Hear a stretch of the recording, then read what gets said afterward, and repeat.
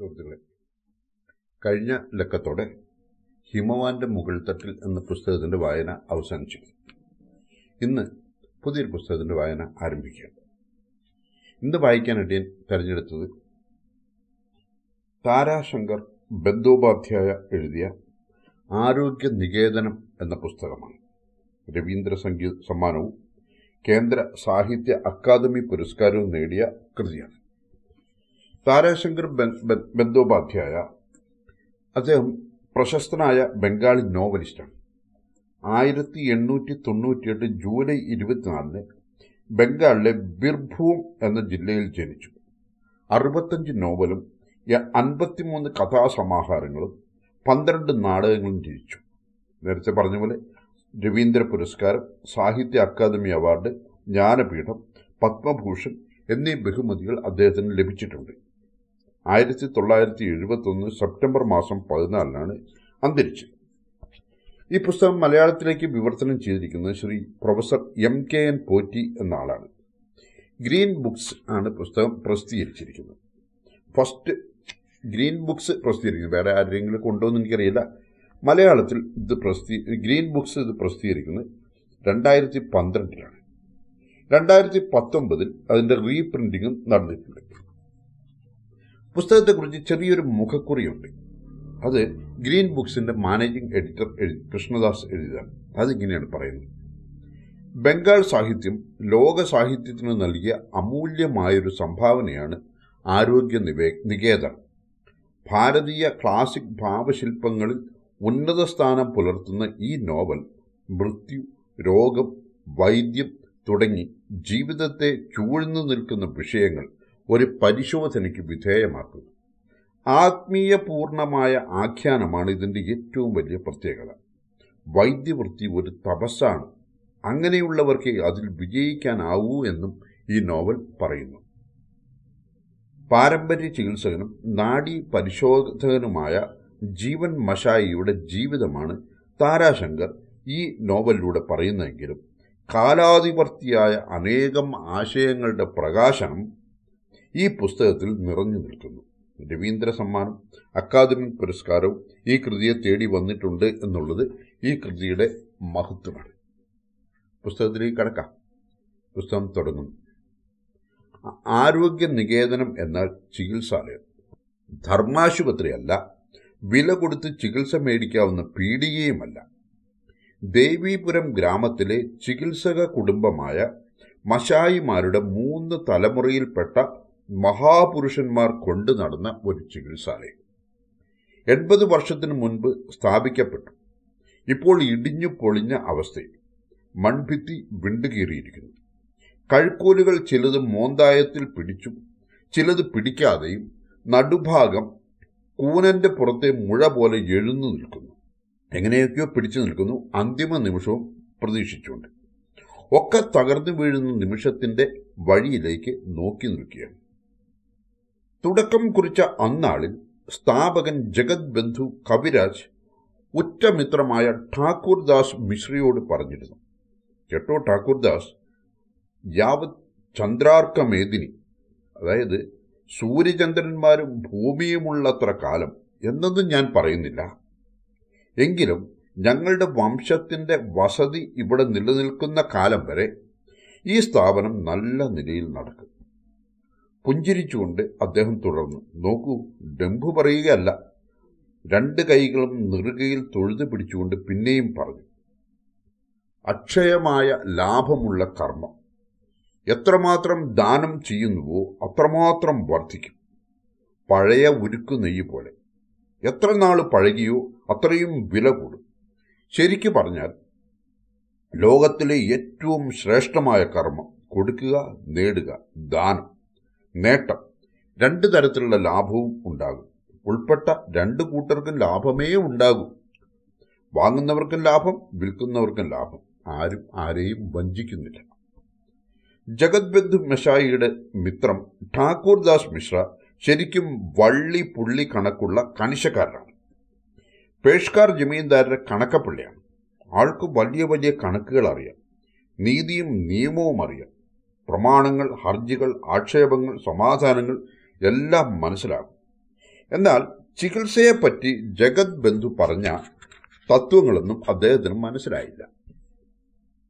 അദ്ദേഹം വളച്ചു കെട്ടിക്കൊണ്ട് പറഞ്ഞ മറുപടി ഇതാണ്: നാടി പിടിച്ചു നോക്കിയിട്ട് പുല്ലും ഇലയും പറിച്ചുകൊണ്ടുവന്ന് വേവിച്ചും ഉണക്കിയും പൊടിച്ചും കുഴച്ചും ഉരുട്ടിക്കൊടുത്താൽ പൈസ കിട്ടും.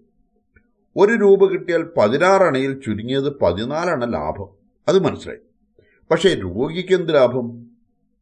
ലാഭം എന്ന് നീ പറഞ്ഞത് എന്താണ്? നിനക്ക് ലാഭം, രോഗിക്ക് ദിവസവും ചെലവ് ചെയ്തു തന്നെ തീരണം.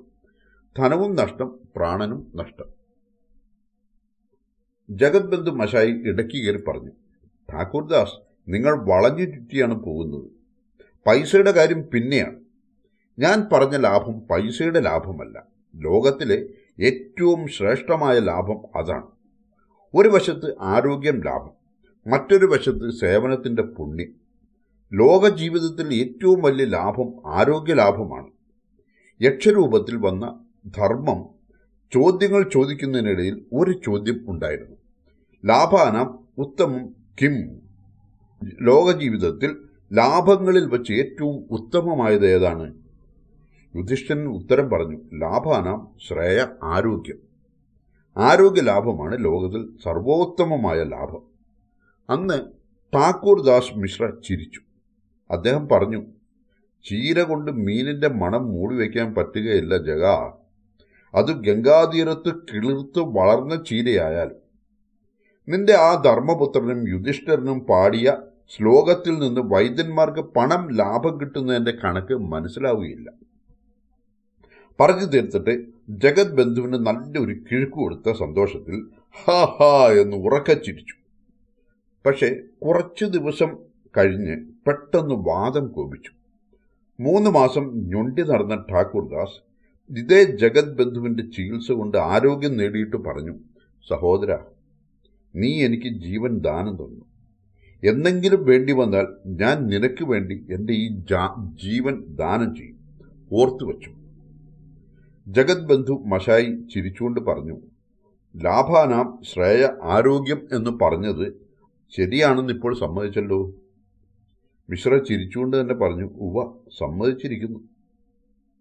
പിറ്റേ ദിവസം ജഗത് ബന്ധുവിന്റെ ആരോഗ്യ നികേതനത്തിൽ വന്ന് മിശ്ര സ്വയം ഒരു ചെടിയുടെ കമ്പ് അറ്റം ചതച്ച് കുങ്കുമം കലക്കി എണ്ണയിൽ മുക്കി സ്വന്തം കൈകൊണ്ട് വലിയ അക്ഷരത്തിൽ ഭിത്തിയിൽ എഴുതി കൊടുത്തു: ലാഭാനാം ശ്രേയ ആരോഗ്യം. ആരോഗ്യ നികേതനം എന്ന് അന്ന് പേരിട്ടിരുന്നില്ല. അന്ന് ഈ പ്രദേശത്തുള്ളവർ മഷായിയുടെ പീടിക, മഷായിയുടെ വൈദ്യശാല എന്നൊക്കെയാണ് പറയാറ്. ആരോഗ്യ നികേതനം എന്ന് പേരിട്ടത് അടുത്ത തലമുറയിൽ ജഗത് ബന്ധു മഷായിയുടെ പുത്രൻ ജീവൻ മഷായിയുടെ കാലത്താണ്. അപ്പോഴേക്കും കാലം മാറി. ഒരു പുതിയ കാലത്തിന്റെ തുടക്കമായിരുന്നു. രാജ്യത്തിന്റെ കേന്ദ്രഭാഗങ്ങളിലെ പട്ടണങ്ങളിൽ വളരെ നേരത്തെ പുതിയ കാലം ആരംഭിച്ചിരുന്നു എങ്കിലും ഈ പ്രദേശത്ത് അപ്പോഴായിരുന്നു പുതിയ കാലത്തിന്റെ പ്രാരംഭം. ജീവൻ മഷായി അവരുടെ ചികിത്സാലയത്തിന് ആരോഗ്യ നികേതനം എന്ന് പേര് നൽകി. ഒരു വലിയ പലകയിൽ കറുത്ത പെയിന്റ് കൊണ്ട് വലിയ അക്ഷരത്തിൽ ആരോഗ്യ നികേതനം എന്ന് എഴുതി വച്ച് വരാന്തയുടെ മുന്നിൽ കെട്ടിത്തൂക്കിയിട്ടു. അതുമാത്രമല്ല, ജഗത് ബന്ധു മഷായി പണിയിച്ച കെട്ടിടത്തിൽ പല പരിഷ്കാരങ്ങളും വരുത്തി. പലക കട്ടിലിൽ ചൗക്കാളം വിരിച്ചു. മുറിയിൽ വേണ്ട വിധം കസേരയും മേശയും ബെഞ്ചും നിരത്തി. ഇളകുന്ന മേശയും കൈയൊടിഞ്ഞ കസേരയും ഇപ്പോഴും കാണാം. ബെഞ്ച് നല്ല ഉറപ്പുള്ളതാണ്, ഇപ്പോഴേ ഒട്ടും ഇളക്കമില്ല. ആരോഗ്യ നികേതനത്തിന്റെ പൊളിഞ്ഞു വീഴാറായ കെട്ടിടം, ആ പേരെഴുതിയ പലക, ജീവൻ ദത്ത് മഷായിയെയും അവിടെ ചെന്നാൽ കാണാം. പോകാം. കൽക്കട്ട നഗരത്തിൽ നിന്ന് 100-ലധികം മൈൽ ബ്രോഡ് ഗേജ് ട്രെയിനിൽ പോയി ജംഗ്ഷനിൽ ഇറങ്ങിയാൽ ഒരു നാരോ ഗേജ് റെയിൽപാത കാണാം. അതിലൂടെ 10 മൈൽ ചെന്നാൽ സമൃദ്ധമായ ഒരു ഗ്രാമീണ സ്റ്റേഷൻ. ചുറ്റും ഒന്ന് നോക്കിയാൽ തന്നെ കാലത്തിന്റെ മാറ്റം കാണാം. ഒരു taxi, motor bus, cycle rickshaw, കാളവണ്ടി. സ്റ്റേഷനിൽ നിന്നും ആരോഗ്യ നികേതനത്തിലേക്ക് അധികം ദൂരമില്ല, സാമാന്യ ദൂരം. 1 മൈൽ കഴിഞ്ഞ് അല്പം കൂടി. വേണമെങ്കിൽ ഒരു കാളവണ്ടി വിളിക്കാം, അല്ലെങ്കിൽ സൈക്കിൾ റിക്ഷ എടുക്കാം. പക്ഷെ അതിനേക്കാൾ നല്ലത് നടന്നു പോവുകയാണ്. തകർന്നുകൊണ്ടിരിക്കുന്ന ഗ്രാമത്തിൽ പുതുമയും പഴമയും ഇടകലരുന്നതിന്റെ വിചിത്ര ദൃശ്യങ്ങൾ കാണാം. ചെങ്കല്ല് പാകി നിരപ്പാക്കിയ വഴിയെ പോയാൽ മതി. പഴയ കാലത്തെ ജമീന്ദാർമാരുടെ ഉർപ്പായൽ പിടിച്ച കൊട്ടാരങ്ങൾ, നശിച്ച പൂന്തോട്ടങ്ങൾ, പൊട്ടിപ്പൊളിഞ്ഞ മതിലുകൾ, തകർന്ന കാവുകൾ, ഇടിഞ്ഞു പൊളിഞ്ഞ കുളക്കടവ്, പഴയ ഒരു ക്ഷേത്രം, ചുറ്റും പൊടിപുരണ്ട കാഴ്ചകൾ, ജീർണതയുടെ സ്തംഭം, കെട്ടിടങ്ങൾ ഇടിഞ്ഞതിനു മേൽ വളരുന്ന കാടുകൾ, അതിന്റെ നടുക്ക് ഒരു പടുവൃദ്ധൻ ആൽമരം, ശാഖകളും ഉപശാഖകളും ജീർണിച്ചത്. തറ മൊത്തം തകർന്നിട്ടാണ്. ഓരോ വിള്ളലിലും നിറയെ പലതരം ചെടികൾ. ഇത് ഗ്രാമത്തിന്റെ അറ്റമാണ്. ഇവിടെ വച്ച് ഇടവഴി ഒരു ശാന്തമായ പ്രധാന നിരത്തിനോട് ചേരുന്നു. വിശാലമായ റോഡ്, ഇരുവശങ്ങളിലും കടകൾ. ഇതാണ് ബസാർ വാർഡ്. ജീവിതത്തിന്റെ കോലാഹലങ്ങൾ മുഴങ്ങുന്നു. ചരക്ക് കയറ്റിയ കാളവണ്ടികൾ നിരനിരയായി നീങ്ങുന്നു. ധാരാളം കാൽനടക്കാർ. ഈ സ്ഥലത്തിന് ഒരു വ്യത്യസ്ത ഗന്ധം തന്നെയുണ്ട്. അങ്ങാടി ഓരോ ദിവസവും വളരുന്നു. ചായയും മധുര പലഹാരങ്ങളും വിൽക്കുന്ന കടകൾ ധാരാളം. വിശപ്പോ ദാഹമോ തോന്നുന്നെങ്കിൽ കയറാം. നവഗ്രാമ മെഡിക്കൽ സ്റ്റോർസിന്റെ അടുത്താണ് ഏറ്റവും നല്ല മധുര പലഹാര പീടിക. തെരഞ്ഞു കണ്ടുപിടിക്കേണ്ടി വരികയില്ല. നവഗ്രാമ മെഡിക്കൽ സ്റ്റോർസിന്റെ കെട്ടിടം അത്ര ഗംഭീരമാണ്. പലതരം മരുന്നുകളുടെ വിചിത്ര വർണ്ണത്തിലുള്ള പരസ്യങ്ങൾ നിങ്ങളുടെ കണ്ണുകളെ ആകർഷിക്കും. ബുഷ് ഷർട്ടും പാൻറ്റും ധരിച്ച് കഴുത്തിൽ സ്റ്റെതസ്കോപ്പ് തൂക്കി ഡോക്ടർ ഇരിക്കുന്നത് കാണാം. ഏറ്റവും നല്ല ചായക്കടയും ഇവിടെ തന്നെയാണ്. ഇവിടെ നിന്ന് വഴിക്ക് വടക്കോട്ടൊരു ശാഖയുണ്ട്. അത്ര വിശാലമായ റോഡൊന്നുമല്ല. ഒരു വണ്ടി പോകും. രണ്ട് വശത്തുകൂടി അങ്ങോട്ടും ഇങ്ങോട്ടും ഓരോരുത്തർക്ക് സുഖമായി നടന്നു പോകാം. അത്രേ വീതിയുള്ളൂ. കുറച്ചുകൂടി കഷ്ടിച്ച് 1/4 മൈൽ തണലത്തുകൂടി നടക്കണം. രണ്ടു വശത്തുമായി 4-5 പൊയ്കകളുണ്ട്. പൊയ്കകളുടെ കരയിൽ മാവ്, പ്ലാവ്, ചാമ്പ, പുളി തുടങ്ങിയ മരങ്ങൾ തളിരിട്ട ശാഖകൾ വഴിയിലേക്ക് നീട്ടി തണൽ വിരിച്ചു നിൽക്കുന്നത് കാണാം. ഒരു പൊയ്കയിൽ ഒതുക്കത്തിൽ കെട്ടിയിറക്കിയ കുളിക്കടവ് കാണാം. ഇവിടെ കടന്നാൽ പിന്നെ തുറസായ വഴിയാണ്. വിചിത്രമായ കാഴ്ച. പുതിയ കാലത്തെ ഫാഷനിലുള്ള കെട്ടിടങ്ങൾ, ആധുനിക കാലത്തെ എഞ്ചിനീയറിംഗിന്റെ ശില്പമാതൃകകൾ. കനാൽ ഓഫീസ് പണി കഴിഞ്ഞിട്ടുണ്ട്. അതിനടുത്തായി ചെറിയ ചെറിയ ക്വാർട്ടേഴ്സ്. ഈ ഭാഗത്ത് കനാലും പണി തീർന്നിട്ടുണ്ട്. അതിനപ്പുറം കെട്ടിടങ്ങളുടെ ഒരു വലിയ നിര തന്നെ കാണാം. 2-3 ചെറിയ കെട്ടിടങ്ങളുടെ പിന്നിലായി വലിയൊരു കെട്ടിടം പണിതു വരുന്നുണ്ട്. 4 വശത്തും ഉയരമുള്ള മതിൽ. മൈക്കാട് പണിക്കാർ പാട്ടുപാടിക്കൊണ്ട് വാക്കത്തട്ടടിക്കുകയാണ്. ഷർട്ടും പാൻറ്റും ഇട്ട എഞ്ചിനീയർ സൈക്കിളിൽ ചുറ്റിക്കറക്കുന്നു. അക്കാണുന്ന ചെറിയ കെട്ടിടങ്ങൾ ഇവിടുത്തെ ആശുപത്രിയാണ്. ചെറിയ ആശുപത്രി. അതിനടുത്ത് ഡോക്ടറെ, കമ്പൗണ്ടറേയും ക്വാർട്ടേഴ്സ് ഉണ്ട്. അതിലും ചെറിയ ചെറിയ കുറേ ക്വാർട്ടേഴ്സ് ഉണ്ട്. അത് നേഴ്സുമാർക്കുള്ളതാണ്. പണി തീരാത്ത വലിയ കെട്ടിടവും ആശുപത്രിക്കുള്ളത് തന്നെ. ഈ പ്രദേശത്തിനുള്ള ഹെൽത്ത് സെൻ്ററാണത്. ഇതെല്ലാം കണ്ട് സ്തംഭിച്ചു നിൽക്കരുത്. പുതിയ നിർമ്മിതികളിൽ ആശയുണ്ട്, ഭാവിയുണ്ട്. മനസ്സിൽ സ്വപ്നങ്ങൾ ഉലാത്തും. ഉൾക്കണ്ണിനു മുന്നിൽ കിനാവുകൾ വന്നു നിൽക്കും. ഈ സ്വപ്നങ്ങളിൽ മതി മറന്നാൽ ആരോഗ്യ നികേതനം വരെ പോകാൻ പിന്നെ മനസ്സ് വരികയേയില്ല. മുന്നോട്ട് വരൂ. ഈ പുതിയ കെട്ടിടങ്ങളെ ഇടതുവശത്ത് പിന്നിട്ടിട്ട് മുന്നോട്ട് നടക്കൂ. ഇനിയും 1 മൈൽ കൂടി പോകാനുണ്ട്. 2 വശത്തും കൃഷിയിടങ്ങളാണ്. നടുവിലൂടെ ഒരു കാളവണ്ടിക്ക് പോകാവുന്ന വളഞ്ഞു പുളഞ്ഞു പോകുന്ന ഇടുങ്ങിയ റോഡ്. 1 മൈലിനപ്പുറത്താണ് ദേവീപുരം ഗ്രാമം. ആ ഗ്രാമത്തിലാണ് ആരോഗ്യ നികേതനം. ഐശ്വര്യമില്ലാത്ത ദേവീപുരത്തെ ദാരിദ്ര്യം മാത്രമല്ല കഷ്ടപ്പെടുത്തുന്നത്. കാലത്തിന്റെ ജീർണതയും ഈ ഗ്രാമത്തെ കൂടുതൽ ജീർണിപ്പിക്കുന്നുണ്ട്. ഗ്രാമത്തിലെ വസതികൾക്ക് മുകളിലേക്ക് ചാഞ്ഞു തളിരുള്ള ശാഖകൾ വിടർത്തി നിൽക്കുന്ന മരങ്ങൾ മിക്കവയും വാർദ്ധക്യം ബാധിച്ചവയാണ്. പുതിയ മരങ്ങളുടെ ലാവണ്യമയമായ ശോഭ വല്ലപ്പോഴും കണ്ണിൽപ്പെട്ടേക്കാം. തേജസ്സുറ്റ വൃക്ഷത്തിന്റെ ശ്യാമശോഭയാണ് ജീവിതത്തിന്റെ തിരുമുമ്പിലുള്ള പുതുമയുടെ കൊടിമരം. ഇവിടെ ആദ്യമേ തന്നെ കണ്ണിൽപ്പെടുന്നത് ശൂന്യത ചേക്കേറിയ പഴയ ഇലവുമരത്തിന്റെ ചുവട്ടിലുള്ള ധർമ്മദൈവത്തിന്റെ കാവാണ്. പിന്നെ ഒരു കൊല്ലന്റെ ആല. ഈ ആലയുടെ സാന്നിധ്യം വളരെ നേരത്തെ തന്നെ അനുഭവപ്പെടും. പഴുപ്പിച്ച ഇരുമ്പിൽ കൂടം കൊണ്ടടിക്കുന്ന ശബ്ദം തെക്കുഭാഗത്തു പുതിയ ഹെൽത്ത് സെന്റർ പണിതു വരുന്നിടത്തു കേൾക്കാം. അത് വസതികളുടെ ഭിത്തിയിൽ തട്ടി മാറ്റൊലിക്കൊള്ളുന്നുണ്ടാവും. ആലയിൽ കൃഷിക്കാരുടെ ബഹളം കാണാം. ഇരുമ്പ് ചാണയ്ക്ക് പിടിച്ച് രാകുന്നതിന്റെ തീപ്പൊരികൾ കാണാം. അതിനും അപ്പുറത്താണ് ഗ്രാമം തുടങ്ങുന്നത്. ശാന്തമായ ചെറിയ ഗ്രാമം. ഇല്ലിമുളം കാട്ടിലും വാഗയുടെ തലപ്പത്തും പക്ഷികൾ ചിലയ്ക്കുന്നു. പലതരം പക്ഷികൾ. കുഹു കുഹു കുഹു, ചോക് ഗേല ചോക് ഗേല, കൃഷ്ണ കോ ജാഹേ, ബൗ കൊഥ കോ, കാ കാ കാ, കക് കക് കക്. ഇടയ്ക്കിടയ്ക്ക് വലിയ നീർമരുന്ന് മരത്തിന്റെ മുകളിലിരുന്ന് പരുന്ത് ചിലയ്ക്കുന്നു. ചില്ലു ചില്ലു. പലതരം കുരുവികൾ വാഗയുടെ മുകളിൽ നിന്ന് കൂട്ടം കൂടിയിരിക്കുന്നു. ചിലയ്ക്കുന്ന ശബ്ദം കേൾക്കാം. പിന്നെ എല്ലാം ഛട്ട് ഫട്ട് എന്ന് ചിറകടിച്ച് പറന്നു പോകും. മനുഷ്യരെ ചുരുക്കമായേ കാണും. വല്ലപ്പോഴും ഒന്നോ രണ്ടോ മനുഷ്യരെയും കാണാം. അവരുടെ ശരീരത്തിൽ ക്ഷീണം, മനസ്സിൽ തളർച്ച, കണ്ണുകളിൽ സംശയം. നിങ്ങളെ കണ്ടാലും സംസാരിക്കുകയില്ല. സംശയം നിറഞ്ഞ കണ്ണുകളോടെ നോക്കിയിട്ട് പോകും. കുറച്ച് ദൂരെ ചെന്നിട്ട് പുറകോട്ട് തിരിഞ്ഞു പിന്നെയും നോക്കും. ആരായിരിക്കും? ഇടതുപക്ഷമോ വലതുപക്ഷമോ? വോട്ട് ചോദിക്കാനാണോ അതോ പിരിവുകാരോ? അന്നത്തെ കാലത്ത്, അതായത് ആരോഗ്യ നികേതനം സ്ഥാപിച്ച കാലത്ത് ഇതായിരുന്നില്ല സ്ഥിതി. ദേശത്തിന്റെ സ്ഥിതിയും മറ്റൊരു തരത്തിലായിരുന്നു. പത്തായത്തിൽ നെല്ലുണ്ടായിരുന്നു, തൊഴുത്തിൽ പശുക്കളുണ്ടായിരുന്നു, ഭരണിയിൽ ശർക്കരയുണ്ടായിരുന്നു, കുളത്തിൽ മീനുകളുണ്ടായിരുന്നു. മനുഷ്യർ ഒരു കൈകൊണ്ട് വാരി വയറു നിറയെ ഭക്ഷിച്ചിട്ട് രണ്ട് കൈകൊണ്ടും പണിയെടുത്തിരുന്നു. ശരീരത്തിന് ശക്തി ഉണ്ടായിരുന്നു, മനസ്സിൽ ആനന്ദമുണ്ടായിരുന്നു. ആ മനുഷ്യർ മറ്റൊരു തരത്തിലുള്ളവരായിരുന്നു. ഇന്നത്തെ പോലെ കുപ്പായവും ചെരുപ്പും ഇട്ടിരുന്നില്ല. മുട്ടോളം മറയുന്ന മുണ്ടുടുത്ത് മറയ്ക്കാത്ത വിശാലമായ മാറിടം വിരിച്ചു നടന്നിരുന്നു.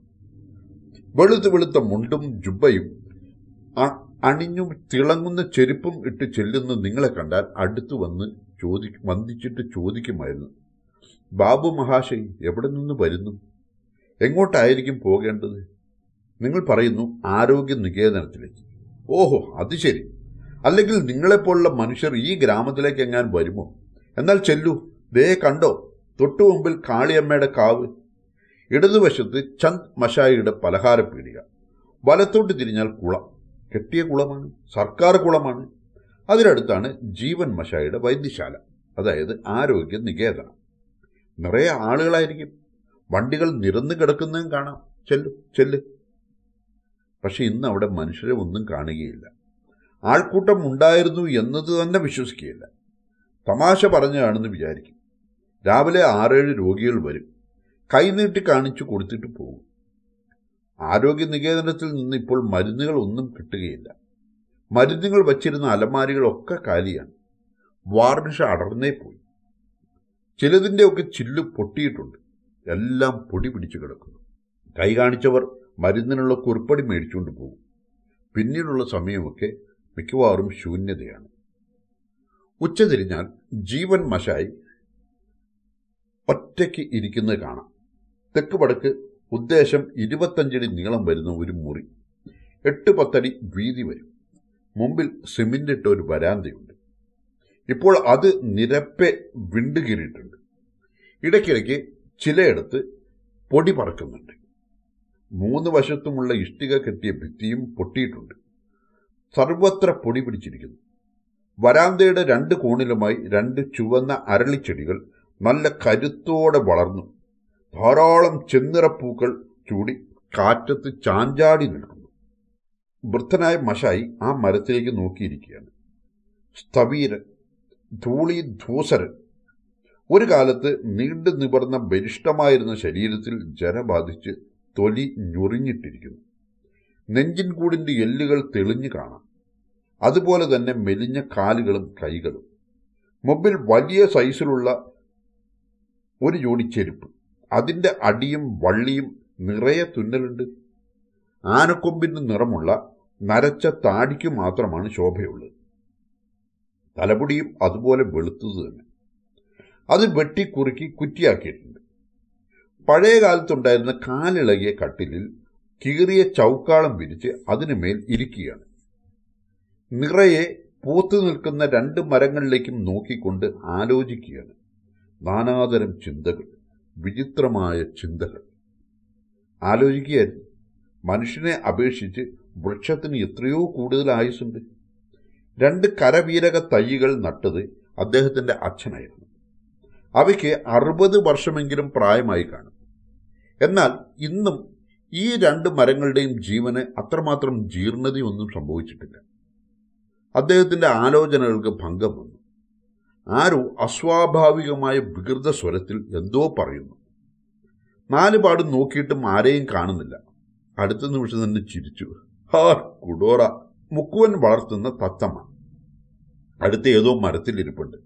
മരത്തിന്റെ ചൂട്ടിൽ കൂടി ആരെങ്കിലും പോകുന്നത് കണ്ടാൽ ഉടൻ തന്നെ പറയും, മീൻ ഇല്ല, മീൻ ഇല്ല, മീൻ ഇല്ല. സാധാരണ പക്ഷികളിൽ നിന്ന് വ്യത്യാസപ്പെട്ട പക്ഷിയാണിത്. വളർത്തു പക്ഷികൾ കൂട് തുറന്നു പോയാൽ പിന്നെ തിരികെ വരികയേയില്ല. അടുത്തൊക്കെ വന്നിരിക്കും, പക്ഷെ പിടിക്കാൻ സമ്മതിക്കുകയില്ല. ഇതങ്ങനെയല്ല. രാവിലെ കൂട് തുറന്ന് പുറത്തു വിട്ടാൽ വൈകുന്നേരമാകുമ്പോഴേക്കും കൃത്യം തിരികെ എത്തും. കൂടിന്റെ കതക് തുറന്നു കിടക്കുകയാണെങ്കിൽ നേരെ വന്ന് കൂട്ടിൽ കയറും.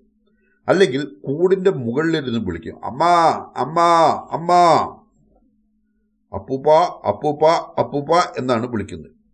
ഹാഡ്കുഡോ മുക്കുവനെയാണ് വിളിക്കുന്നത്. ഭാര്യ അയാളെ അങ്ങനെയാണ് വിളിക്കുന്നത്. പക്ഷിയും അത് പഠിച്ചു വച്ചിരിക്കുകയാണ്. ആ പക്ഷി അടുത്തെങ്ങാനും ഇരിക്കുന്നുണ്ടാവും. ജീവൻ ദത്തയെ കണ്ടുകൊണ്ട് പറയുകയാണ്, മീനില്ല. മനുഷ്യരെ കാണുമ്പോഴാണ് പക്ഷികൾക്ക് ജീവിതത്തിന് അർത്ഥമുണ്ടെന്ന് തോന്നുന്നത്. ഏതായാലും ആളുകൾ അങ്ങനെയാണ് പറയുന്നത്. പൂർവജന്മ പുണ്യം കുറച്ചുണ്ടത്രേ. ചിലർ പറയുന്നത് ഇത് കഴിഞ്ഞ ജന്മം മനുഷ്യൻ തന്നെയായിരുന്നു. ചിലർ പറയുന്നത് ഇത് കഴിഞ്ഞ ജന്മം മനുഷ്യർ തന്നെയായിരുന്നു. എന്തോ ശാപം നിമിത്തം പക്ഷിയായി പിറന്നു എന്നാണ് വേറെ ചിലർ പറയുന്നത്. ജീവൻ മശായി താടി വിടർത്തിക്കൊണ്ടിരിക്കുകയാണ്. അതോടൊപ്പം ചിരിക്കുന്നുണ്ട്. ജീവാത്മാക്കളുടെ ജന്മാന്തരങ്ങളെക്കുറിച്ചുള്ള വിശ്വാസം ഇക്കാലത്ത് മാറി മറിഞ്ഞു പോയിട്ടുണ്ട്. അതുകൊണ്ട് അക്കാര്യത്തെപ്പറ്റി ചിന്തിച്ചതേയില്ല. വെറുതെ താടിയിൽ വിരലൊടിച്ചു. ഇടയ്ക്ക് 1-2 തവണ താടിയിൽ നിന്ന് കൈയെടുത്ത് കുറ്റി തലമുടി തടവി. നല്ല രസം തോന്നി. തലോടുമ്പോൾ ഒരു തരം കിളി. ഒപ്പം തന്നെ വിചാരിച്ചു, മുഖർജി ഇപ്പോഴും വന്നിട്ടില്ലല്ലോ. അയാൾ വന്നാൽ കുറേ സമയം വല്ലതും പറഞ്ഞുകൊണ്ടിരിക്കാം. കാലസമുദ്രത്തിന്റെ കുറേ ദൂരം, ചുരുങ്ങിയത് 2 നാഴികയെങ്കിലും പരമാനന്ദമായി കടലാസ് കപ്പൽ ഓടിച്ച് തരണം ചെയ്യാം. ചിങ്ങമാസത്തിലെ ഒരു അപരാഹ്നമാണ്. മശായി മുഖം ഉയർത്തി വഴിയിലേക്ക് നോക്കി. ആകാശത്തിൽ മേഘങ്ങൾ ഉരുണ്ടുകൂടുന്നുണ്ട്. ചന്നം ഭിന്നം മഴ പെയ്യുന്നുണ്ട്. ചുളുചുളെ കാറ്റു വീശുന്നുണ്ട്. അപരാഹ്നത്തിന്റെ മങ്ങലിനു കലം വെച്ച് സന്ധ്യയായതുപോലെ തോന്നി. എന്നിട്ടും വെളുത്ത തുണികൊണ്ട് മൂട് വെട്ടിയിട്ട ശ്വേതാവിന്റെ ശീലക്കുട കാണുന്നില്ല. വയസ്സായെങ്കിലും ജീവൻ മശായിക്ക് കണ്ണിന് നല്ല കാഴ്ചയുണ്ട്. കണ്ണട വച്ചാലും തൂശിയിൽ നൂല് കോർക്കാൻ ബുദ്ധിമുട്ടാണെങ്കിലും വെളുപ്പിന്റെ നടുക്കുള്ള കറുപ്പും കറുപ്പിന്റെ നടുക്കുള്ള വെളുപ്പും മറ്റും ദൂരെ വച്ചു പോലും കണ്ടാലറിയാൻ ഒരു വിഷമവുമില്ല. ശരീരത്തിന്റെ കാര്യം കുറച്ച് നല്ലവണ്ണം ശ്രദ്ധിച്ചിരുന്നെങ്കിൽ കാഴ്ചയ്ക്ക് ഒട്ടും മങ്ങലുണ്ടാകുമായിരുന്നില്ല. സേതാവിന് ശരീരം സുഖമായിരിക്കുന്നു. ഇടയ്ക്കിടയ്ക്ക് മശായി സേതാവിന്റെ നാടി പിടിച്ചു നോക്കാറുണ്ട്. കാരണവർ പോകാൻ ഇനിയും സമയമുണ്ട്. നാടിയുടെ ഗതി എന്താണാവും?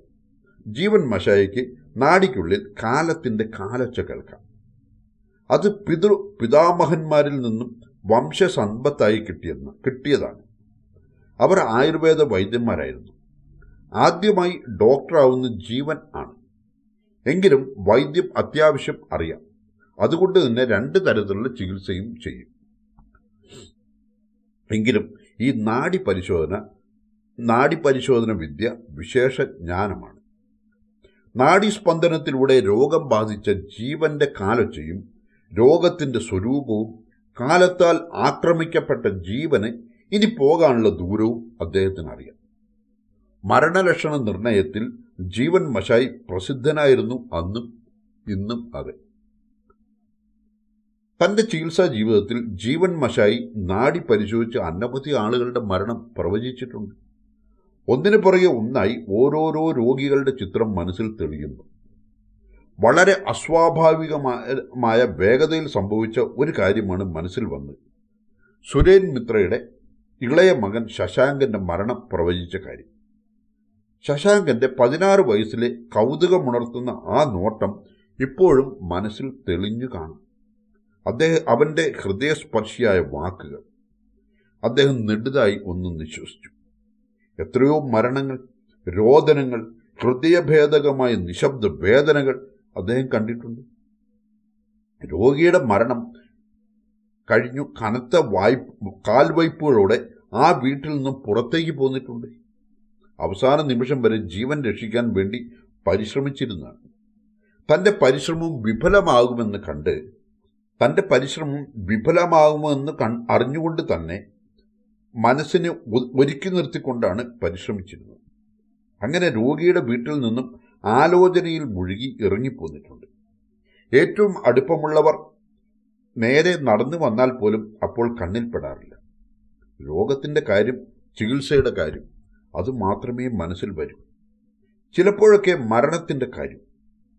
മഷായിയുടെ മനസ്സപ്പോൾ ഭൗതിക ലോകത്തു നിന്നും പിന്തിരിഞ്ഞ് ചികിത്സാശാസ്ത്രത്തിന്റെ പുറങ്ങൾ ഓരോന്നോരോന്നായി മറിച്ചു നോക്കുകയായിരിക്കും. അതിനാൽ പുറംകണ്ണിന്റെ വഴിയിൽ മനുഷ്യർ വന്ന് നിന്നാലും കാണുകയേയില്ല. ചിലപ്പോൾ വിശേഷിച്ചും അന്യഗ്രാമങ്ങളിൽ രോഗിയുടെ മരണശേഷം ഒരു ചുമതലക്കാരനെ പോലെ ആ വീട്ടിൽ കാത്തിരിക്കേണ്ടി വന്നിട്ടുണ്ട്. ചൂടേറിയ വേനൽക്കാലത്ത് ഇലയനങ്ങാത്ത വിധം വായു സ്തംഭിച്ചു നിൽക്കുന്ന പോലെ അദ്ദേഹം അചഞ്ചലനായി ഇരിക്കും. ഡോക്ടർമാർ പാറക്കല്ലുകളാണെന്ന് ആളുകൾ പറയുന്നത് ഇതൊക്കെ കണ്ടിട്ടാണ്. അത് മുഴുവനും കള്ളമല്ല. ഡോക്ടർ കുറച്ചൊക്കെ പാറ പോലെ തന്നെയാണ്. മരണവും ദുഃഖവും കണ്ടാൽ മനസ്സ് ഇളകുന്ന വിധത്തിലുള്ള വേദനാബോധം അവർക്ക് നഷ്ടമാകുന്നു. മനസ്സിന് കടുപ്പം കൂടുന്നു. അന്യരുടെ വികാരം അറിയാനുള്ള കഴിവ് നഷ്ടപ്പെടുന്നു. ശശാങ്കന്റെ മരണത്തെയും രോഗത്തെയും പറ്റി നിർവികാരനായി പ്രവചനം നടത്തിയപ്പോൾ അദ്ദേഹത്തിന് വലിയ ആഘാതം അനുഭവപ്പെട്ടു. എങ്കിലും ചികിത്സാ കർമ്മത്തിലെ കർത്തവ്യബോധം കൈവടിഞ്ഞില്ല അദ്ദേഹത്തിന്റെ സ്വന്തം പുത്രൻ. വീണ്ടും ഒരു ദീർഘനിശ്വാസം, വിഷാദാത്മകമായ ഒരു ചിരി. സ്വന്തം പുത്രന്റെ കയ്യിലെ നാടി പിടിച്ചു നോക്കി അദ്ദേഹം മരണം പ്രവചിച്ചു. 3 മാസം മുമ്പ് അദ്ദേഹം അത് മനസ്സിലാക്കിയിരുന്നു. അത് ഭാര്യയോട് പറയുകയും ചെയ്തു. മകൻ ഡോക്ടറായിരുന്നു. അവനോടും പറഞ്ഞു, ഇന്ന് ഓർക്കുകയാണ്, എന്തിനാണ് അന്നങ്ങനെ അത് പറഞ്ഞത്? ചികിത്സാ വിദ്യയുടെ മറുകര കണ്ടവനാണെന്ന അഹങ്കാരം.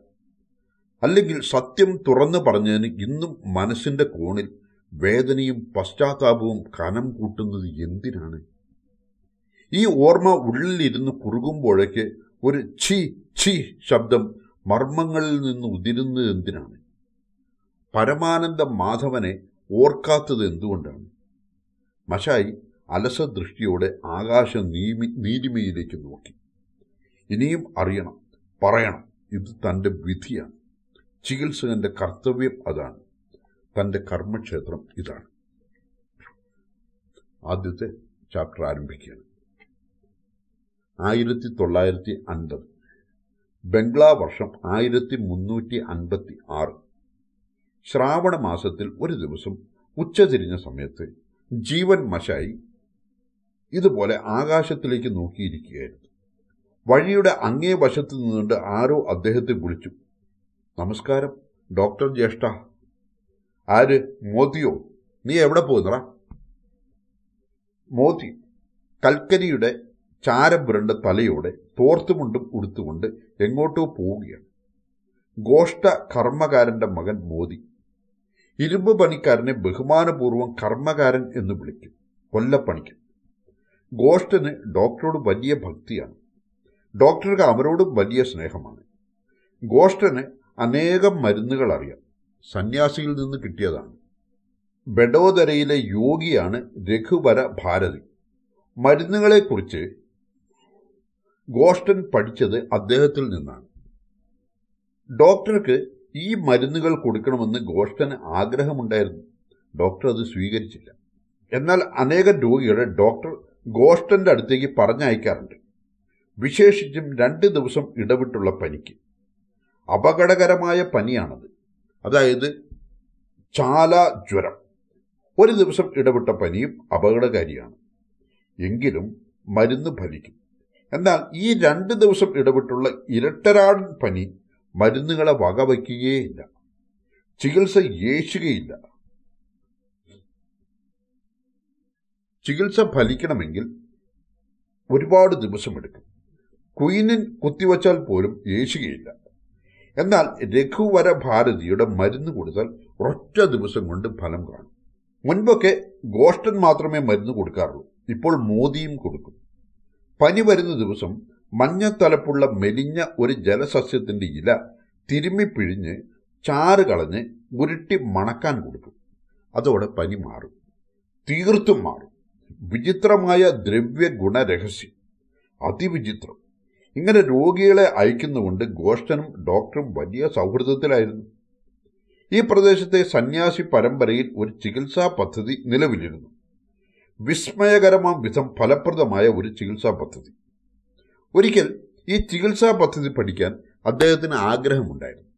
പക്ഷേ അദ്ദേഹത്തിന്റെ ഗുരുനാഥൻ അത് വിലക്കി. അദ്ദേഹം പറഞ്ഞു, വൈദ്യശാസ്ത്രം പഠിച്ച നിലയ്ക്ക് ആ വഴിക്ക് പോകരുത്.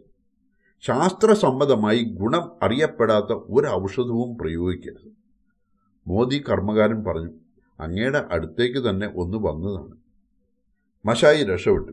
വർത്തമാനം പറയാൻ ഒരാളെ കിട്ടാൻ വേണ്ടി വ്യാകുലനായി കാത്തിരിക്കുകയായിരുന്നു. കട്ടിലിൽ വിശാലമായി അമർന്നിരുന്നു. പഴയ തലയണ വലിച്ച് ചേർത്ത് വെച്ചുകൊണ്ട് പറഞ്ഞു, വാ വാ ഇരിക്കെ, എന്തുണ്ട് വിശേഷം, പറയും. റാൻഹന്റെ വീട്ടിലേക്കൊന്ന് വരണം. എന്തിന്? അമ്മയെ ഒന്ന് നോക്കണം. അമ്മയ്ക്ക് എന്തു പറ്റി? കഷ്ടിച്ച് 1 മാസമായി കാണും. കുളക്കടവിൽ കാലി തെറ്റി വീണു. അപ്പോൾ മുതൽ വല്ലാത്ത വേദനയുണ്ട്. ആശുപത്രിയിൽ കൊണ്ടുപോയി അവിടെ പരിശോധിച്ച് വച്ചുകെട്ടി പറഞ്ഞു വിട്ടു.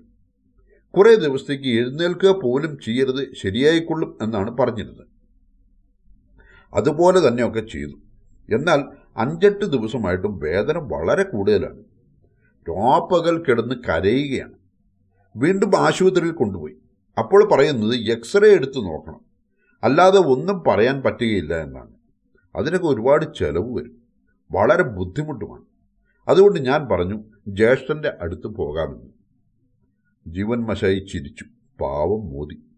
വയസ്സായ അമ്മ തൊണ്ടയിൽ കുരുങ്ങിയ മുള്ളു പോലെയായി. അമ്മയോട് മോദിക്ക് അത്യധികമായ സ്നേഹമാണ്. അമ്മയോടുള്ള ഭക്തി കാരണം ആളുകൾ വയസ്സായ ചെക്കൻ എന്നാണ് അവനെക്കുറിച്ച് പറയുന്നത്. അമ്മയുടെ വേദന അവന് കാണാൻ വയ്യ. എന്നാൽ എക്സ്റേ എടുപ്പിക്കുക എന്നത് അവന് വളരെ ബുദ്ധിമുട്ടാണ്. അതുകൊണ്ട് ഗതിമുട്ടി വന്നിരിക്കുകയാണ്. ആട്ടെ, നാളെ രാവിലെ പോകാം. അല്ല, ഇപ്പോൾ തന്നെ പോയിക്കൂടെ? തള്ള നിലവിളിക്കുകയും എന്നെ ചീത്ത പറഞ്ഞും വഴക്കുണ്ടാക്കുകയും ചെയ്യുന്നു. നിന്റെ മകളായിരുന്നെങ്കിൽ ഇങ്ങനെ ചികിത്സിക്കാതെ ഇട്ടേക്കുമായിരുന്നോ എന്നാണ് ചോദിക്കുന്നത്. പറഞ്ഞു മോദി ഏങ്ങലടിക്കുന്ന പോലെ ശ്വാസം വിട്ടു. എന്നിട്ട് പറഞ്ഞു, ജീവിതകാലം മുഴുവൻ ഞാൻ അമ്മയുടെ പാകം നോക്കിയതല്ലേ, എന്നിട്ട് ഇപ്പോൾ അമ്മ എന്നെ. മോദി പൊട്ടിക്കരഞ്ഞുപോയി. ഡോക്ടർ പറഞ്ഞു, ശരി, എന്നാൽ പോകാം, നോക്കിയിട്ട് പോരാ. ഡോക്ടർ നഗ്നപാതനായി തന്നെ പുറത്തേക്ക് ഇറങ്ങി. മോദി പരിഭ്രമിച്ചുകൊണ്ട് ചോദിച്ചു, അങ്ങയുടെ കുട? കുട വേണ്ട, പോകാം. ചെറിയ മഴച്ചലല്ലേ ഉള്ളൂ, കുട ആവശ്യമില്ല. ഡോക്ടർ അമർത്തി ചവിട്ടി നടന്നു. ഇത്തിരി പതുക്കെയാണ് നടത്തം. മോദി വേഗം നടന്നുകൊണ്ട് പറഞ്ഞു, ഞാൻ വേഗം ചെല്ലട്ടെ, വീട്ടിൽ വിവരം കൊടുക്കാം. പൊയ്ക്കോ. മോദി മുന്നോട്ട് ചെന്നു വീടൊന്ന് വൃത്തിയാക്കി കുട്ടികളെ ഒതുക്കി നിർത്തും. ചിലപ്പോൾ മോത്തിയുടെ അമ്മ മുഷിഞ്ഞ കീറത്തുണിയായിരിക്കും ഉടുത്തിരിക്കുന്നത്. അതൊന്ന് പെട്ടെന്ന് മാറ്റി വൃത്തിയുള്ള ഉടുപ്പിക്കും. ഡോക്ടർക്ക് അറിഞ്ഞുകൂടാത്തൊന്നും അല്ല ഇത്. വാതിലുകൾ ചെന്ന് ഡോക്ടർ ഒന്ന് മുരടനക്കി ശബ്ദം കേൾപ്പിച്ചു. എന്നിട്ട് വിളിച്ചു, മോദി. മോദി മറുപടി കൊടുത്തു, ദേ വരുന്നു ഡോക്ടർ ജ്യേഷ്ഠ. അതിൻ്റെ അർത്ഥം, ഡോക്ടർ ജ്യേഷ്ഠ, അങ്ങ് ഇച്ചിരി നേരം കൂടി കാത്തു നിൽക്കണേ, തയ്യാറായി കഴിഞ്ഞില്ല എന്നാണ്. ഡോക്ടർ കാത്തു നിന്നു. ഏറെക്കുറെ നേരെ പോകുന്ന ടാറിട്ട റോഡ് മുമ്പിൽ തന്നെയാണ്. ഈ വഴിയാണ് വെളുത്ത തുണി കൊണ്ട് മൂട് വെട്ടിയിട്ട ശീലക്കുടയും പിടിച്ച് സേതാബ് മുഖർജി വരേണ്ടത്. ഒരു കൈയിൽ കുട, മറ്റേ കൈയിൽ കെടുത്തിപ്പിടിച്ച റാന്തൽ വിളക്കും, ചതുരംഗ കരുവിൻ്റെ സഞ്ചി. പക്ഷെ സേതാബ് എവിടെ? മോദി വിളിച്ചു. വരൂ ജ്യേഷ്ഠ. വൃദ്ധ വല്ലാതെ വിവശയായിരിക്കുന്നു. മോദി പറഞ്ഞത് ശരിയാണ്. രോഗി തളർന്നു കിടക്കുകയാണ്. കാൽമുട്ട് ഒടിഞ്ഞിട്ടു നീര് വന്ന ഭാഗത്ത് കൈവച്ച് നോക്കി. രോഗി ഒന്ന് പൊളഞ്ഞു. പനിയുണ്ട്. കാൽമുട്ടിൽ നിന്ന് കൈ എടുത്തുകൊണ്ട് ഡോക്ടർ പറഞ്ഞു, കൈ നോക്കട്ടെ. ഡോക്ടർ നാടി പിടിച്ചു തുടങ്ങി. പനി എപ്പോൾ മുതൽ തുടങ്ങി? മോദി പറഞ്ഞു, പനി ഉണ്ടായിരുന്നില്ല ജ്യേഷ്ഠ. ഉണ്ടായിരുന്നു. നാടി നോക്കിക്കൊണ്ടിരിക്കുന്നതിനിടയിൽ ഡോക്ടർ പറഞ്ഞു. മോദിയുടെ അമ്മ തല മൂടിയിട്ടിരിക്കുന്ന സാരി തലപ്പിനിടയിലൂടെ ഡോക്ടറെ നോക്കിക്കൊണ്ട് പിറുപിറുക്കുന്ന പോലെ പറഞ്ഞു, ഓ, വേദന കൊണ്ട് ശരീരം മുഴുവൻ ചുട്ടുപൊള്ളുന്നു. വേദന മാറിയാലേ അതും മാറുകയുള്ളൂ. ശരിയാണ്, വേദന മാറിയാലേ പനി മാറുകയുള്ളൂ. പനി മാറിയാലേ വേദന മാറുകയുള്ളൂ. വേണ്ട വേണ്ട, പനിയുടെ മരുന്ന് ഞാൻ കഴിക്കുകയില്ല. എനിക്ക് പനി തനിയെ മാറിക്കൊള്ളും. അങ്ങ് കാലിൻ്റെ വേദനയ്ക്കുള്ള മരുന്ന് തരൂ. പനിക്ക് ചികിത്സ വേണ്ട, അത് സാരമില്ല. കൈനിൻ കഴിച്ചാൽ മാറും. പോട് കഴിച്ചാലും മാറും. ഉപവാസം ചെയ്യാൻ വൃദ്ധ മുഴുവൻ പറഞ്ഞില്ല. ഭക്ഷണം കഴിക്കാതിരിക്കാൻ പറ്റുകയില്ല എന്ന് പറഞ്ഞതിൽ നാണം തോന്നിയിട്ടുണ്ടാവും. ഡോക്ടർ ചിരിച്ചുകൊണ്ട് പറഞ്ഞു, നിങ്ങൾ ഉപവസിക്കേണ്ടി വരികയില്ല. അത് ഞാൻ പറയുകയുമില്ല. പോരെ, നിങ്ങൾ ഞാൻ ഇന്ന് കാണുന്ന രോഗിയല്ലല്ലോ. ഇവിടെ കല്യാണം കഴിച്ച് കൊണ്ടുവന്ന അന്ന് മുതൽ കാണുന്നതല്ലേ. പണ്ട് പനി വന്നപ്പോൾ ഞാനല്ലേ മാറ്റിയത്. ഗോഷ്ടൻ എന്നെ കബളിപ്പിച്ചു. ഉച്ചയ്ക്കും രാത്രിയും ഒളിച്ചു കൊണ്ടുവന്ന് മീനും ചോറും തന്നില്ലേ നിനക്ക്? ഞാനതറിഞ്ഞ് അപ്പോൾ തന്നെ കഞ്ഞി ഏർപ്പാടാക്കി തന്നില്ലേ? ഡോക്ടർക്ക് ചിരി വന്നു. തല ഖോംട്ടയ്ക്കുള്ളിൽ മറച്ചു പിടിച്ച് മോദിയുടെ അമ്മ നാണം മാറാൻ നാക്ക് കടിച്ചു. ഗോഷ്ടൻ കട്ടുകൊണ്ട് തീറ്റുകയല്ലായിരുന്നു, അവർ തന്നെ ചെന്ന് കട്ടുണ്ണുകയായിരുന്നു. ഒരു ദിവസം ഭർത്താവ് കണ്ടുപിടിച്ചു. പിറ്റേന്ന് രാവിലെ ഗോഷ്ടൻ ഡോക്ടറെ കണ്ട് കഞ്ഞി കൊടുക്കാനുള്ള ഏർപ്പാടുണ്ടാക്കിയായിരുന്നു. ഡോക്ടർ പറഞ്ഞു, അത്രയ്ക്കുണ്ട് ഭക്ഷണത്തിനുള്ള ആർത്തി. മോദിയുടെ അമ്മ പിന്നെ മിണ്ടിയില്ല. ഡോക്ടർ പറഞ്ഞതിന് തന്നെ പിന്നെ എന്ത് ഉത്തരം പറയാനാണ്? നാണം കൊണ്ട് ഭൂമിക്കുള്ളിലേക്ക് താണു പോകുന്ന പോലെ തോന്നി. മോശം. ഡോക്ടർ പറഞ്ഞു, നാണിക്കണ്ട. എന്താണോ ഇഷ്ടം അത് കഴിച്ചുള്ളൂ. എന്താണോ സന്തോഷം അത്. മോദിയുടെ നേരെ നോക്കിക്കൊണ്ട് പറഞ്ഞു, അമ്മയ്ക്ക് എന്ത് തിന്നാനാണോ ആഗ്രഹം അത് കൊടുക്ക്. മനസ്സിലായോ? മരുന്നോ? സംശയഭാവത്തിൽ മോദി ചോദിച്ചു. അപകടം എന്തെങ്കിലും? ഒന്നുമില്ല, നല്ലവണ്ണം ഭക്ഷണം കൊടുക്കുക. ചണ്ഡികാ നടയിലെ മണ്ണ് കൊണ്ടുവന്ന് പ്രസാദമായി തൊടുവിക്ക്. അത്രയും മതി. മോദിയുടെ അമ്മ തലയിലെ ഖോംട്ട അല്പം കൂടി പിന്നോക്കം വലിച്ച് മുഖം കാണിച്ചുകൊണ്ട് പറഞ്ഞു, വേദന കൊണ്ട് ജീവൻ പോവുകയാണ്. എന്നാൽ ചൂട് കൊടുക്ക്. ശതവൈദ്യസമം അഗ്നി. നെരുപ്പോടിലെ കനലിൽ തുണി ചൂടാക്കി പിടിച്ചു കൊടുത്താൽ മതി. അതുകൊണ്ട് വേദന ശമിക്കും. അത്രയും മതി. മരുന്നൊന്നും കൊടുക്കണ്ടേ? ഇഷ്ടമുള്ളത് എന്തും കഴിക്കാമല്ലേ? എന്നാൽ എനിക്കിനി ഒന്നും ചോദിക്കാനില്ല. അപ്പോഴേക്കും മോദിയുടെ അമ്മ ശിരോവസ്ത്രം പൂർണ്ണമായും മാറ്റിയിട്ട് ചോദ്യം ചോദിക്കാൻ ഒരുങ്ങിക്കൊണ്ട് ഡോക്ടർ മുഖത്തേക്ക് കൺചിമ്മാതെ നോക്കിക്കിടന്നു. അത് വിചിത്രമായൊരു നോട്ടമായിരുന്നു. ജീവിതത്തിൽ ചോദിക്കാവുന്ന ഏറ്റവും കഠിനമായ ചോദ്യം ആണവർ ചോദിക്കാൻ പോകുന്നത്. അവസാനത്തെ ചോദ്യം. ഇത്തരം ചോദ്യങ്ങളുടെ നേർക്ക് ആർക്കും പിടിച്ചു നിൽക്കാനാവുകയില്ല. 3 തരം മനുഷ്യർക്ക് കഴിയും. വധശിക്ഷ വിധിക്കാൻ അധികാരമുള്ള ജഡ്ജിക്ക്. കുറ്റവാളി ഞാൻ മരിക്കേണ്ടി വരുമോ എന്ന് ചോദിച്ചാൽ അദ്ദേഹത്തിന് അത് പറയാൻ കഴിയും. മരിക്കേണ്ടി വരും. പിന്നെ കഴിയുന്നത് ആരാച്ചാർക്ക്. ശിക്ഷ സ്വന്തം കൈകൊണ്ട് നടപ്പിലാക്കുന്ന ആളാണ്. പിന്നെ അതിന് കഴിയുന്നത് ചികിത്സകനാണ്. ജീവൻ മഷായിക്ക് അക്കാലത്ത് പറയാൻ കഴിയുമായിരുന്നു. അത്യധികം അവശനായ രോഗിയോട് അദ്ദേഹം പറയുമായിരുന്നു, ഇനി ജീവൻ രക്ഷിക്കാൻ എന്ത് വഴി? ധാരാളം കണ്ടു, ധാരാളം കേട്ടു, ധാരാളം അനുഭവിച്ചു, ധാരാളം പ്രവർത്തിച്ചു. ഇനിയിപ്പോൾ ആരൊക്കെയുണ്ടോ അവർക്കൊക്കെ ആയിട്ട് വിട്ടുകൊടുത്തേക്കാം. ഇത്രയും പറഞ്ഞിട്ട് അദ്ദേഹം പ്രസന്ന മുഖത്തോടെ ചിരിക്കുമായിരുന്നു. അദ്ദേഹത്തിന്റെ പിതാവ് ജഗത് ബന്ധു മഷായി ഒടുവിൽ പറയാറുണ്ട്, ഗോവിന്ദ ഗോവിന്ദ എന്ന് ഹരിനാമം ചൊല്ലൂ. ഇഷ്ടനാമങ്ങളൊക്കെ ജപിക്കാം. നാമത്തിന്റെ കടത്തുവെള്ളം അക്കരെ എത്തിക്കും. ഡോക്ടർ വിദ്യയിൽ അദ്ദേഹത്തിന്റെ ഗുരു രംഗലാൽ ഡോക്ടർ വിചിത്ര മനുഷ്യനായിരുന്നു. രോഗിയുടെ മുന്നിൽ വച്ച് ചരാചരങ്ങളുടെയൊക്കെ മരണം വിവരിക്കും. ചോദിച്ചാൽ ഉടൻ പറയും, മരുന്നിന് രോഗം മാറ്റാൻ കഴിയും, മരണത്തെ തടയാൻ കഴിയുകയില്ല. ഇത്രയും പറഞ്ഞിട്ട് നീണ്ട കാൽവയ്പുകളോടെ രോഗിയുടെ വീട്ടിൽ നിന്ന് പുറത്തേക്കിറങ്ങി നടക്കും. ഇന്ന് ജീവൻ ഡോക്ടർ മോദിയുടെ അമ്മയെ നോക്കി ചിരിച്ചുകൊണ്ട് പറഞ്ഞു, അതിൽ നിങ്ങളെന്തിനാണ് ദുഃഖിക്കുന്നത്? മകൻ, മരുമകൾ, പേരക്കിടാങ്ങൾ എല്ലാവരെയും കണ്ടുകൊണ്ട് സന്തോഷമായിട്ടങ്ങ് പോകണം. പുണ്യതീർത്ഥ സ്ഥലങ്ങളിലേക്കൊക്കെ പോകണം. ഡോക്ടർ പറഞ്ഞു തരും മുമ്പേ മോദി ചോദിച്ചു, നോക്കൂ ഡോക്ടർ ജ്യേഷ്ഠ, അങ്ങ് പറഞ്ഞ എന്താണ്? അങ്ങനെ ചെയ്യാനുള്ള പണം ഞങ്ങൾക്കുണ്ടോ? എന്താ ഇല്ലാത്തത്? 20 മൈൽ ദൂരം ട്രെയിനിൽ പോകാം, മുറി വാടകയ്ക്കെടുത്ത് താമസിപ്പിച്ചിട്ട് പോരുക. ഇതിനെന്ത് ചെലവ് വരാനാണ്? കാട്ടോവയിൽ തിരക്ക് കൂടുതലാണ്. പൂർവ്വ ബംഗാളിൽ നിന്നും അനവധി പേർ വരും. അതിനേക്കാൾ നല്ലത് ഉദ്ധാരൺപുരായിരിക്കും. ഗംഗാതീരമല്ലേ? ഒരു മാസം ഗംഗയിലെ കാറ്റ് കൊണ്ടാൽ, ഗംഗയിലെ കാറ്റ് ശരീരത്തിൽ തട്ടിയാൽ തന്നെ എല്ലാം സുഖമാകും. എന്നും ഗംഗാസ്നാനം ചെയ്യാം. നോക്കിക്കോ, അമ്മയുടെ ശരീരം തന്നെ പുത്തനാകും. അല്ലെങ്കിൽ പറഞ്ഞു മുഴുവനാക്കാതെ തന്നെ ഡോക്ടർ മുറിയിൽ നിന്ന് പുറത്തു കളഞ്ഞു. വാതുക്കൽ നിന്ന് മുറ്റത്തേക്ക് കൈ നീട്ടി കാണിച്ചുകൊണ്ട് പറഞ്ഞു, മോദി, കൈ കഴുകാൻ വെള്ളം തരുമോ? ഇന്നത്തെ വായന ഇവിടെ അവസാനിപ്പിക്കുകയാണ്. 40 മിനിറ്റ് കഷ്ടിയൊക്കെ ആയിട്ടുള്ളൂ, എങ്കിലും അവസാനിപ്പിക്കുകയാണ്. ബാക്കി 2 ദിവസം അടുത്ത ഭാഗം നമുക്ക് വായിച്ച് തുടങ്ങാം.